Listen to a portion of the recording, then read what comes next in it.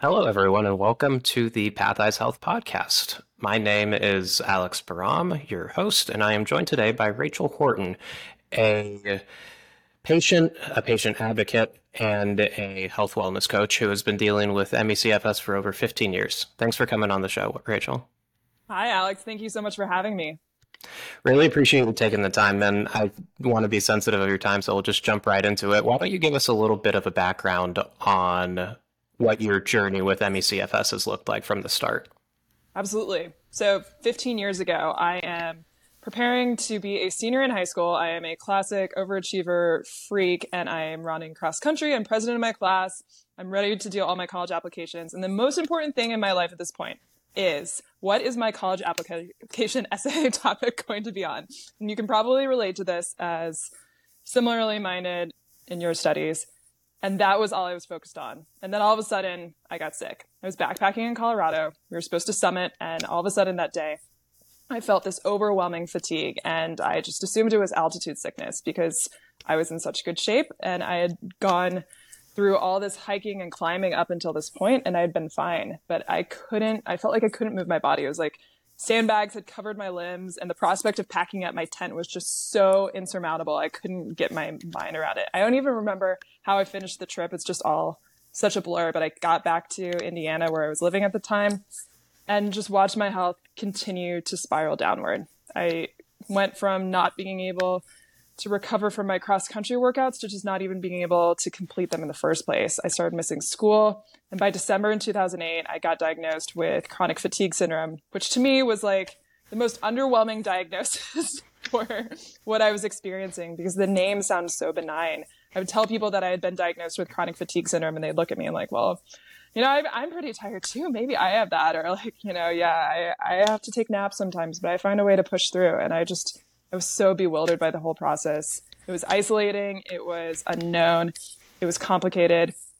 And over the past 15 years, my life's work has really been not only moderating and managing my own symptoms and my experience, but really learning how to make sense of the challenges and the trauma that are associated with a complex chronic illness that doesn't have a lot of research or social support. Absolutely. I feel the misnomer of chronic fatigue syndrome very closely to my heart. I think a lot of damage was done by naming it specifically that, because I do not think it comes anywhere near to fully encapsulating the extent of what people with it go through. So we've seen a bit of a trend of it transitioning towards myalgic encephalomyelitis, which, while it is a mouthful, I think is potentially a better name. But yeah, it sounds like it was very much a process of trial and error for you, especially as you were going through high school and going through college. How did you manage taking as self-described type A personality overachiever and managing that with your ME/CFS?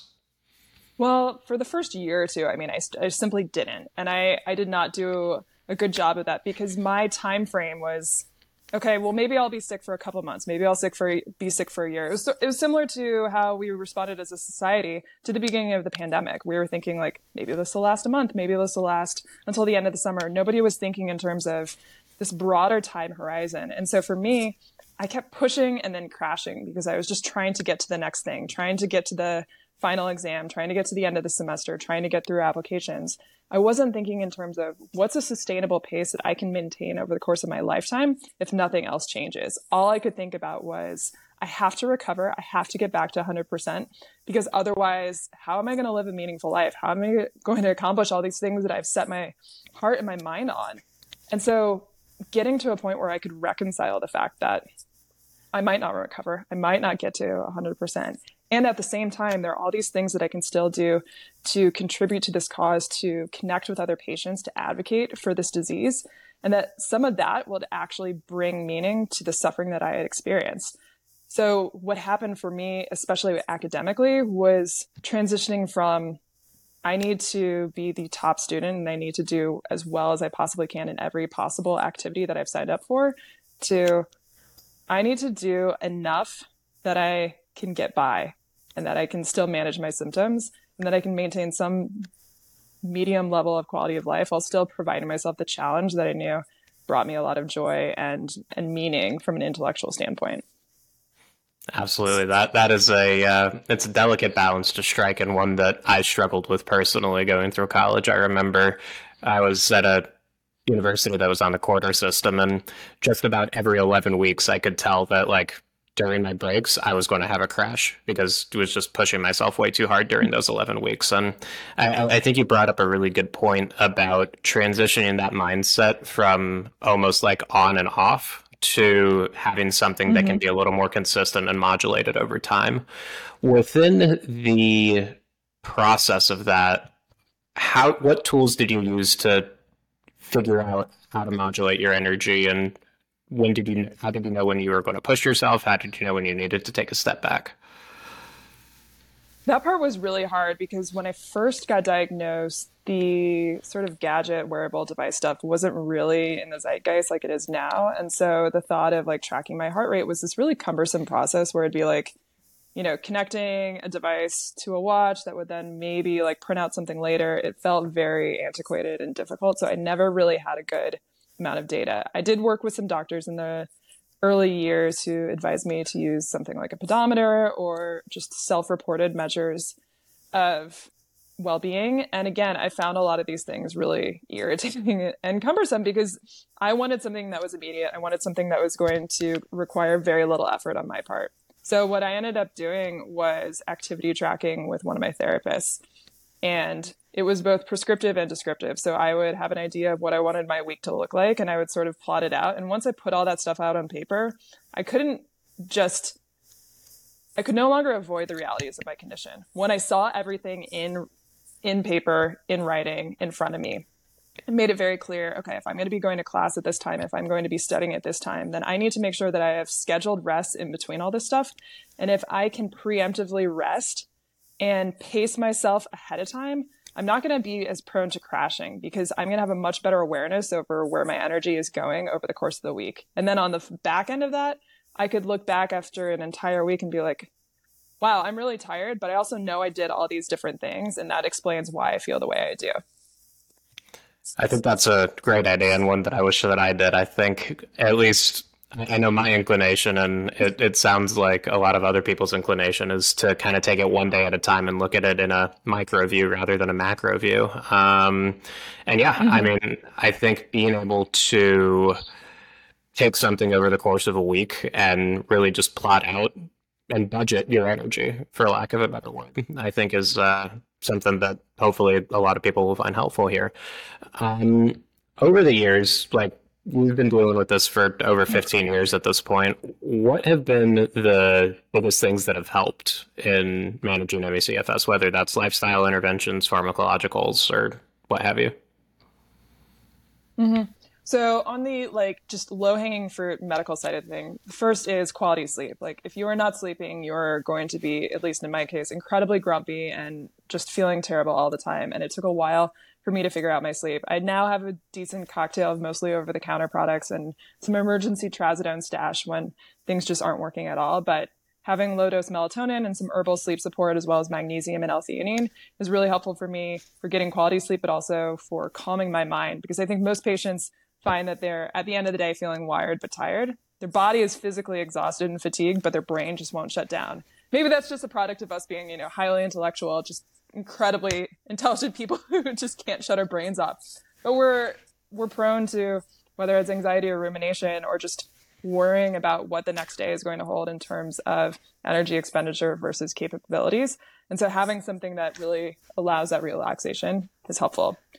For a lot of people, though, the insomnia persists. And in my case, getting adequate thyroid medications was really key to improving my health in terms of my sleep at night, but also my brain power, my brain fog, and my energy and stamina during the day. So switching from pure T3 thyroid hormone to a combination of T4 and T3. A lot of patients are only on T4 or only on Synthroid, but a lot of people do better on combined therapy. And so it's worth a discussion with your doctor as far as what are your thyroid labs showing, but more important, what are your symptoms, and can adding thyroid medicine improve your quality of life? Because in that case, it is worth a shot. I think those are the two primary low-hanging fruit for me.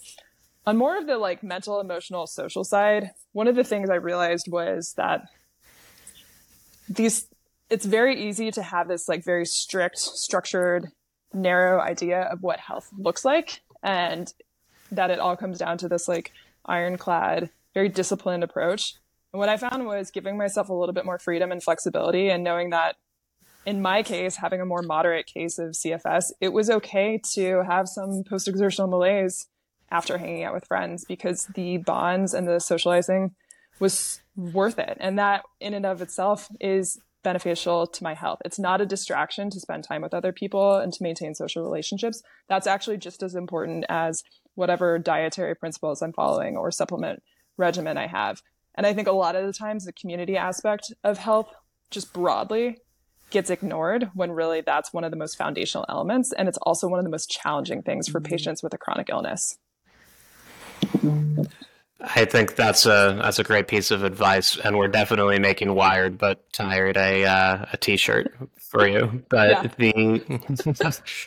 I think you bring up a good point about community, and especially recently, I would say probably in the last 2 to 3 years, we've seen a resurgence or surgence of more involved either local or online communities that are dealing with this kind of support. What have you found to be helpful, and what have you found to be maybe hurtful in finding the right community for you? I think social media in general is going to be a double-edged sword. And so if you're somebody like me who's historically put a lot of stock in her professional or academic achievements, and something like LinkedIn can be kind of difficult because you're seeing people constantly talking about the new job opportunities they're taking, the new graduate degrees and other certifications that they've taken on. And it can be really intimidating to be sitting at home and feeling like you're not living up to your professional capacity while other people are just crushing it in the job market. So being really aware about what types of social media posts are going to be triggering for you and are going to result in that kind of negative comparison as opposed to a positive upward spiral is probably the most important thing. Second, social media is a tool, so I don't think of it as inherently evil or good, but it's more in the way you use it. So if your social media use is about broadcasting an idealized form of your lifestyle, then that might not be super helpful. But if it's about connecting with other people and sharing likes and commenting on other people who are going through something similar, and ultimately finding new treatment options or finding people who are going through something similar to you, whom you can share your experiences with, then that can be so, so valuable. And that's what I found with Twitter. I mean, that's how I connected with you in the first place, which was understanding that there are a lot of people who are contributing to this broader body of patient-led research and structured self-experimentation, and contributing so much to the field of ME/CFS and long COVID and POTS, and realizing that that's where I wanted to channel my social media involvement into. That was a huge game changer for me. Finding that social media didn't have to be about comparison, and instead it could be about community. I love it. Moving on, as somebody that's been going through this for 15 years now, what are the things that you would say both systemically and individually you'd like to see improved for ME/CFS management? Systemically, it still seems like people get diagnosed and they're sort of thrown off into the deep end to fend for themselves. And because there's no real cohesion around the illness, and for good reason. We are dealing with a syndrome here. We don't have clear biomarkers that determine one's diagnosis, and so it's not entirely obvious that what we're all dealing with is the same thing. I get that. At the same time, we do know that there are a lot of commonalities between patients, and so to have a little bit more clarity around what are the important first steps, the low-hanging fruit, the things that people can do that are going to give the biggest improvement with the smallest amount of effort or obscure research capacity is really important. Because I think one of the biggest problems is that if you are a patient, you're exhausted, you're overcome with brain fog, and you don't have the capacity to advocate for yourself. And so unless you have somebody who's doing that for you, you're going to feel really lost. So I'd love to see a lot more clarity and structure around what we can do to support newly diagnosed patients. That's more on the macro level. On the individual level, I would love to see a lot of what's going on right now with Remission Biome, with you at Pathize Health, come into the ethos for what it means to be a patient, which is when you have the capacity you do these structured self-experimentation measures, you're borrowing some of these skills and the tactics from the biohacking community, which goes off the rails plenty of times, but has brought in this idea of being your own advocate and really taking your health into your hands and finding out that your health outcomes can be dramatically improved when you play an active role to the extent that you have the capacity to do that in your own health. And with that, adopting the mindset of you're going to be in this, the long-term time horizon may be far worse than you had imagined when you first got diagnosed. But when you start thinking of things in terms of what's the improvement that I can get gradually over the course of years, as opposed to what's some quick fix that's going to turn things around in a matter of days or months, then I think you have a much better shot at a sustainable recovery and really a lifestyle that allows you to flourish ultimately. I like that a lot. I think it's throughout my own journey, I always definitely looked for that silver bullet that I take a pill and one day I'm better. But it's it's a natural reaction. But I think the kind of metaphor that I always like to give is it's better to hit 4 singles than try to swing for a home run. And in this sense, there's going to be incremental progress. There's not going to be one thing that is going to completely change everything. I do think to a certain extent that as somebody's going through this, really identifying that each individual is going to have a slightly different tailored journey is really important. And I'm curious to get your thoughts on how people can identify what those things are going to be that they should at least like start trying, like how to build out that short list of things they should discuss with their doctor or things they should be trying.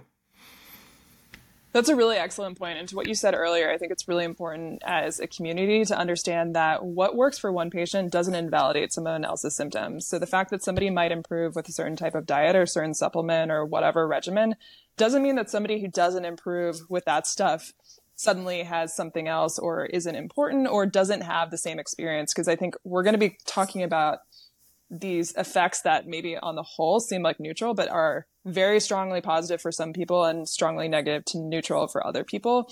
And being aware that that variance does occur is really important when we think about the community aspect of treating these conditions.